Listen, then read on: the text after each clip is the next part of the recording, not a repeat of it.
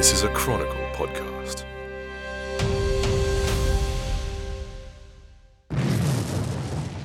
This is the history of the greatest of all man-made events. These men are part of that history. They are eyewitnesses to the triumphs and tragedies of the war wherever it was fought. Their testimony is part of the story of how our world was made. By those who could pay and those who could no longer meet. The price of empire. Welcome to Chronicle's History Making podcast, where we go behind the scenes of what it takes to make history documentaries. My name is Dan Jobson. I'm a director and filmmaker, and I'm here again with Michael Cove, creator, writer, and narrator of The Price of Empire. Now, in this episode, we're going to cover two major milestones: the vast Operation Barbarossa and the surprise Japanese attack on Pearl Harbor, famously coined the Day of Infamy. Did you find that the tone of the show helped influence the smaller and the lesser known events that you chose? Or was it the other way around, that as you came across things that they sort of affect, the tone and the storytelling? I think the tone is necessarily affected by one's reaction to certain events, and there are some things which are, they're significant moments, but they're moments of folly and sometimes even comical moments. There are moments of high drama, and there are moments of absolute tragedy, and there are moments of infamy. In an event described as the largest man-made event in history, in an event like the Second World War, it's inevitable that there should be quite a substantial range of events in terms of how do you assess their gravity, how do you assess their significance, how do you assess their terror, or whatever it might be. And I think that just comes through in the way in which you as an individual respond to learning about them and then reporting on that, as it were. Well, let's get into Operation Barbarossa.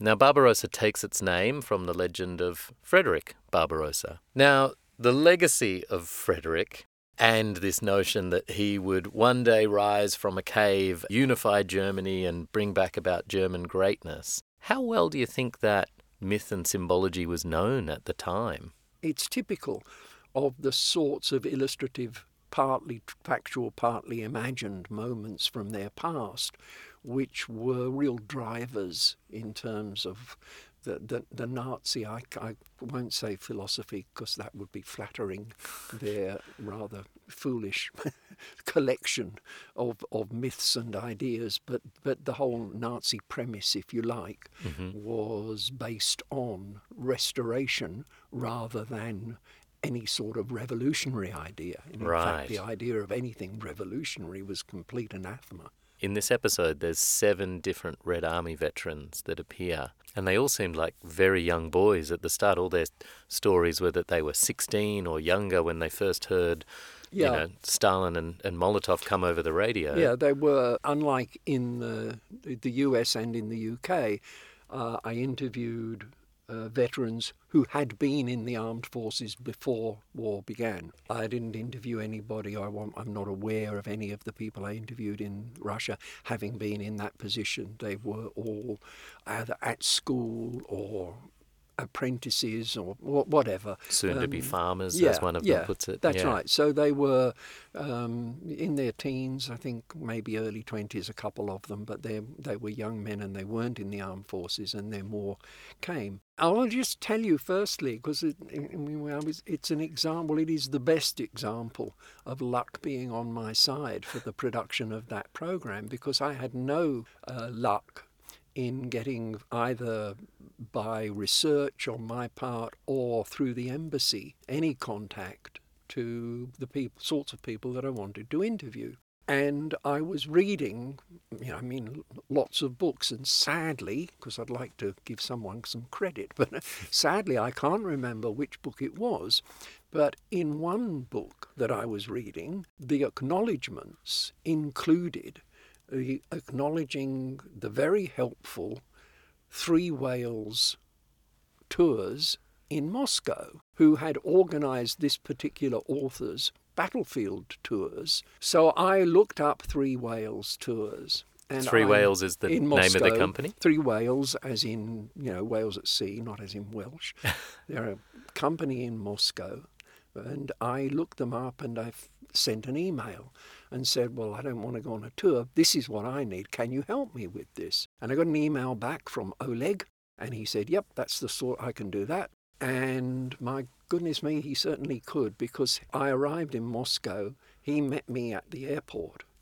And from that moment on, I was in his hands, and every morning he would pick me up at the hotel and take me to some part of Moscow, or a couple of occasions a fair way out of Moscow, and there were these people all waiting, many of them in their uniforms, all of them with their medals, and he'd set the whole thing up. So I was really lucky. I serendipitously got in there. Yeah, and he wasn't a sort of, as we call in our business, as you know, a fixer. He hadn't done that sort of thing before. Quite literally a tour guide. And he's a one-man operator as well. This is not a big tour company. He was one whale. And he was, so I was really lucky, and he set up all these interviews, and obviously I think there wasn't a single person who appears in the program who spoke anything other than Russian.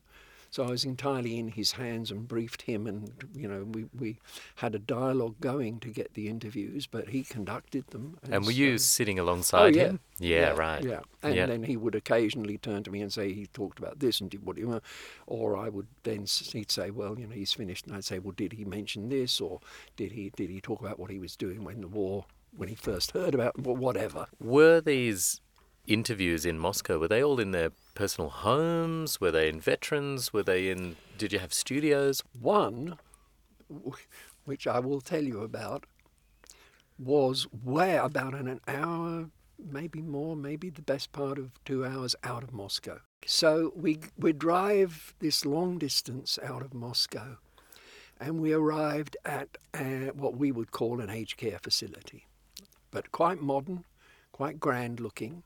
Okay. And we get shown into this room, which is like a huge dining room, except it's been cleared. And there's one table which is groaning with food. And at the end of the room are two cameramen, nothing to do with me. Okay. They're there to record for local television, I assume. It never was clear, as you'll discover. Yeah. The fact that this person had come from Australia to interview someone, and they were there to film me interviewing someone for their local news. Okay, right? And the person I was interviewing was this magnificent-looking gentleman with silver hair and a silver beard. He was in his uniform, and he had some sort of a grand cross hanging round his neck and all of that sort of thing. Yeah. Anyway, so we were all set up, and I put onto the table the release form. Now, for those who don't know, we necessarily get everybody we interview to sign a release saying that the interview that they have conducted, they understand what it's for, and we have their permission to use it in the program. And everybody signs. I had them prepared in all of the languages, so it was in Russian. Anyway, this woman took the copy of the release and she went, and we started to set our camera up and to talk to this magnificent-looking chap in his uniform. And giant cross. Yep. And then the woman came back and called Oleg, and Oleg went out, and Oleg came back and said, right, pack up, we've got to go. Oh, no. without conducting the interview, because the woman had decided that this man should, and she was obviously the head of the aged care facility, he shouldn't sign this thing. But the reason that she'd done that, because I said to Oleg, we've just come from interviewing, which was true, the man who had been the last Attorney General in the Soviet Union. Wow. He'd ended his career as being like the Minister for Justice in the Soviet Union, and he signed.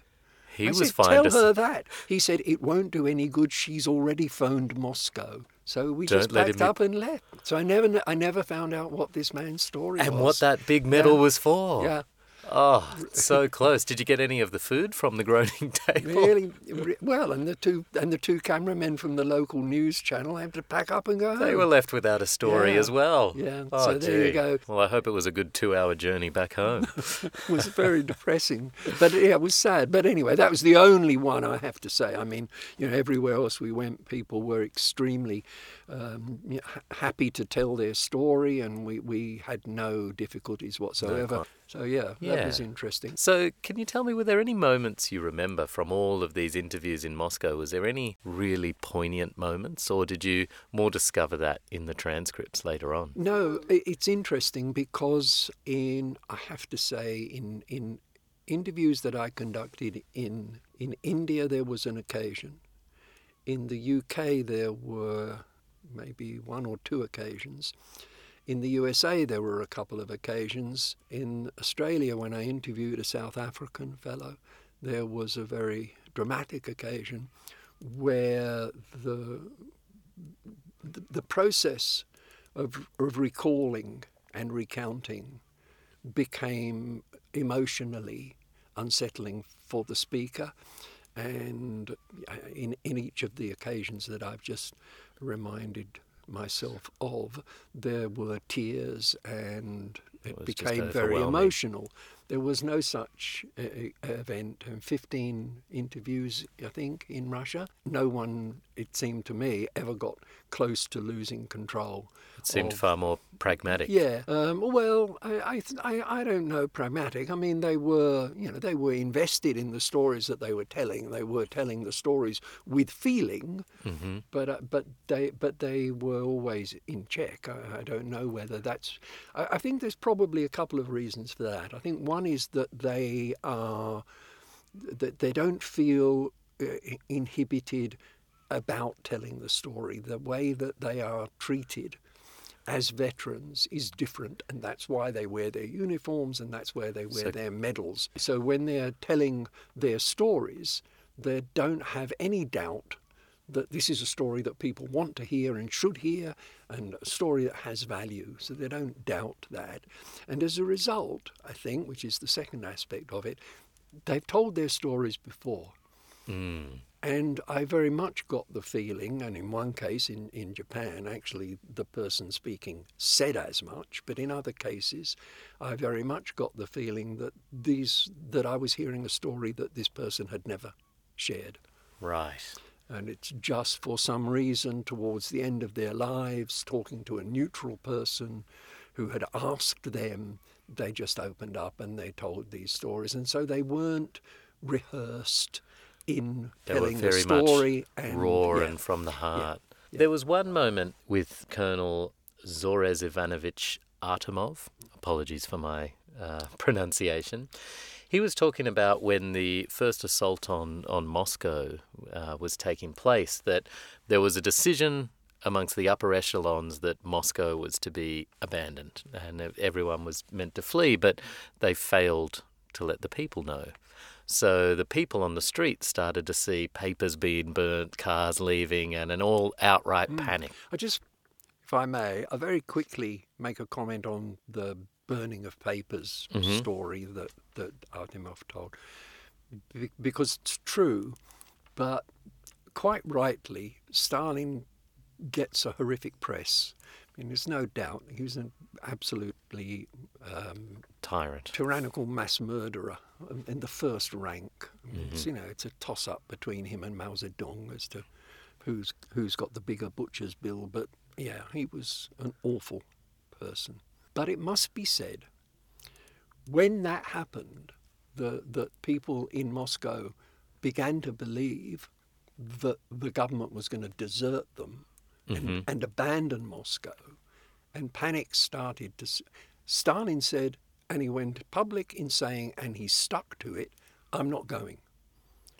Right. So they did relocate part of the government, but Stalin never left Moscow, to the extent that he insisted on the parade through Red Square that had been planned as the anniversary of the revolution, the October Revolution. That took place, which is effectively at the height of the battle. Right. So he stood on that podium to prove that he was there, and he took the salute, and they could hear the fighting. In the distance, Yeah, they could... it wasn't right. that distant. Okay. Right. Right. So I mean, I just think it's worth making that point about Stalin as a war leader, because people have this idea that he somehow was just this tyrant who was out of touch, and he wasn't. He was, rightly or wrongly, I mean, he was in touch with people. So he did things which you can look at them and say, well, that was really cynical, like reopening the churches, reintroducing ranks into the army. So instead of comrade, you started to have to call someone sir and general and all of that. In the height of the battle, an order is received in the UK for a vast quantity of gold braid. Right. From the Soviet For Union. the ranks. Because they're going back to having their shoulder boards and all of that. So he's not insensitive to the mood of the people. So that's that. One of the other incredible things at this time was the mass relocation and rapid relocation of industry from Western Russia over to the east. Late in the Barbarossa, it sort of becomes potentially a war of attrition. And you can't win a war of attrition unless you are outproducing the enemy. So there's the famous line, the war is won on the factory line, right? Well, that's right. The factories are the front line. And if the factories, not only, you have to think about it in terms of, the sort of the win becomes the loss as well. So if the factories had not been relocated, they wouldn't only have lost control of those factories, the Germans would have gained control of those factories and of their output. That's an important aspect of the relocation of Soviet industry, is that it's also a policy of denying industry. Denying industry to the Germans. To the Germans. It's a variation on scorched earth. And the variation is, yes, absolutely extraordinary. They dismantle these factories and put them on trains. And the trains look almost like a continuous train. Just continuous stream. Just one long train, just butted up against the next train, heading east. And within days, so they have plenty of recorded instances where the factories are producing weaponry before the roof goes on. The people who have been moved with the factories are literally living in holes in the ground. Yeah, so there's about 25 million workers that had got moved. And they're not being moved to towns that are equipped. They're being moved to places, and there's a little committee that is set up to come up with names for these new places because they don't exist. They're moving them to safety. And one town is actually called No Name because they'd run out of names. The committee had run out of ideas. Yeah.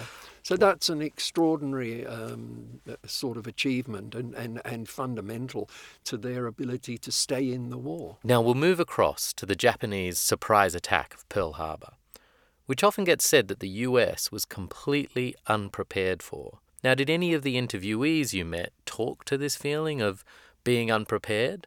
I know that Robert Erkin was there. Yeah, Robert was one of the people that I interviewed who was in the armed forces before the war. So he was a sailor who was at Pearl Harbor when the attack came in. And but it's interesting because his recollection is consistent with the stories that you hear about how unprepared people were, that he saw the planes coming in and he said to his buddy, "Oh, they're exercising again."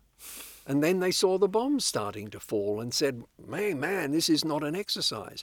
We've got to get to our stations, yeah. So I think that they were unprepared, and the question is, should they have been prepared? The war was not a surprise to the Americans. The surprise was that the attack fell on Pearl Harbor. They were expecting the Japanese to attack the Philippines. But Hitler is then to have said that the US will not be a military threat until the 60s or 70s. And at the beginning of the war, the US Army was actually ranked 18th behind Czechoslovakia. There's much discourse about the manufacturing achievements of the US, to go back on what we were just speaking about. But the sheer staggering number that you can go from 100,000 enlisted men in 41 to 14.9 million. Picture a soldier. Just picture a soldier. Because people go, they produce this many tanks and this many. 14.9 million, that's a lot of pairs of trousers. It's a lot of shirts. It's a lot of socks. It absolutely is. Yeah. You can't do that. It doesn't matter whether you're the USA or who you are. You can't do that unless you gear up your nation's entire manufacturing capability to supporting that ambition, the ambition which Roosevelt called the arsenal of democracy. Other leaders, if they had been in the White House instead of Roosevelt, would have said, well, we have to take control of the economy and we have to... What Roosevelt did was to say, we live in this type of a capitalist democracy, we must work with these people. And he called in all of the leaders of industry. Mm-hmm. He made it work by putting them in charge of the different committees. Mm-hmm. And even taking arch enemies like Knudsen and absolutely. Ford against each other. Just who he thought were the best people. It didn't matter whether they were for or against him. They had to be against Hitler and against the Japanese. Having done that, there was one important thing which he had to do, and we still live with its consequences. Mm-hmm.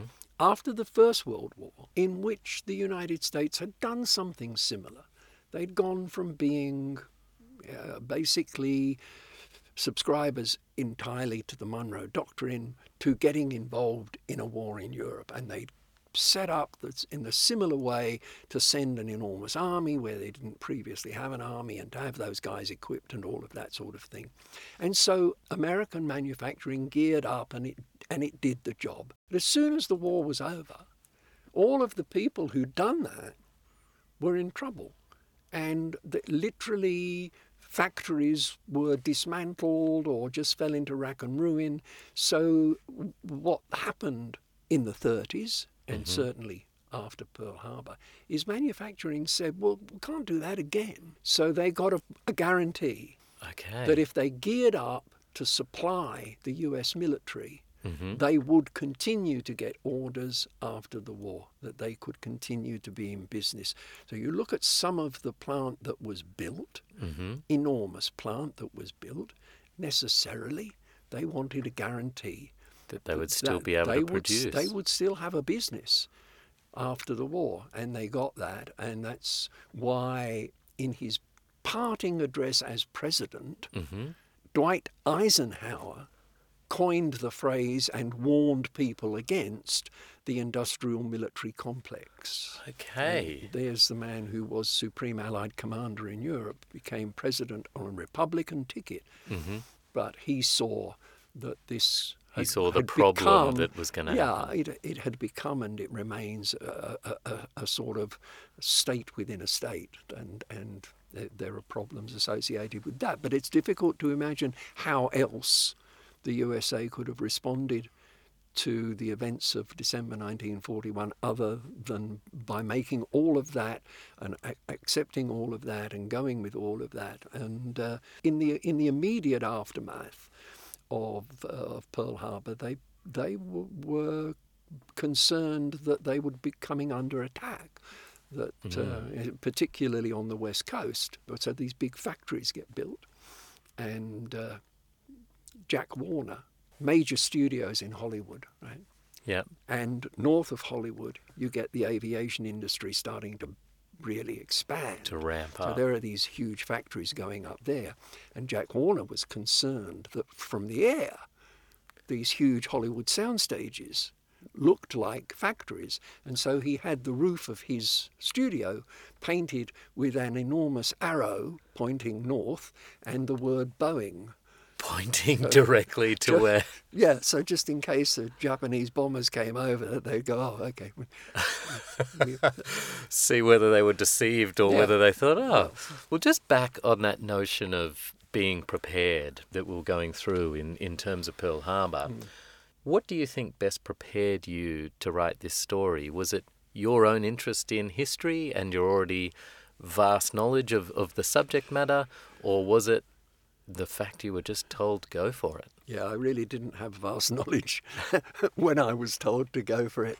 I can't say that I was completely ignorant of the topic, and I certainly wasn't completely disinterested in it. You would imagine someone of my generation, my parents' war, and it ended. Well, why pretend otherwise? It ended the year before I was born. It was not something where I had to go, oh, God, really? I don't want to do that. I said, oh, yeah, fine. I'm happy to find out more about it. But that's when the process really began. And I what I now know about it is really what I've substantially is what the knowledge that I've acquired since then, both by research in terms of reading, and, which is my very great fortune, of course, by the interviews that I've conducted, not just for this, but for other shows where the interviewees have actually been significantly notable academics and writers on the topic. Well, we'll wrap this up for today, Michael. Thank you very much. It's been a pleasure, as always. Thank you. In next week's episode, we'll look at the opening of the Second Front in Europe, D-Day, the Soviet Union's Operation Barbarossa, and Japan's Operation Ichigo. You've been listening to Chronicles History Making Podcast. I'm Dan Jobson, and I've been talking with Michael Cove, creator, narrator, and writer of The Price of Empire. You've been listening to a Chronicle podcast.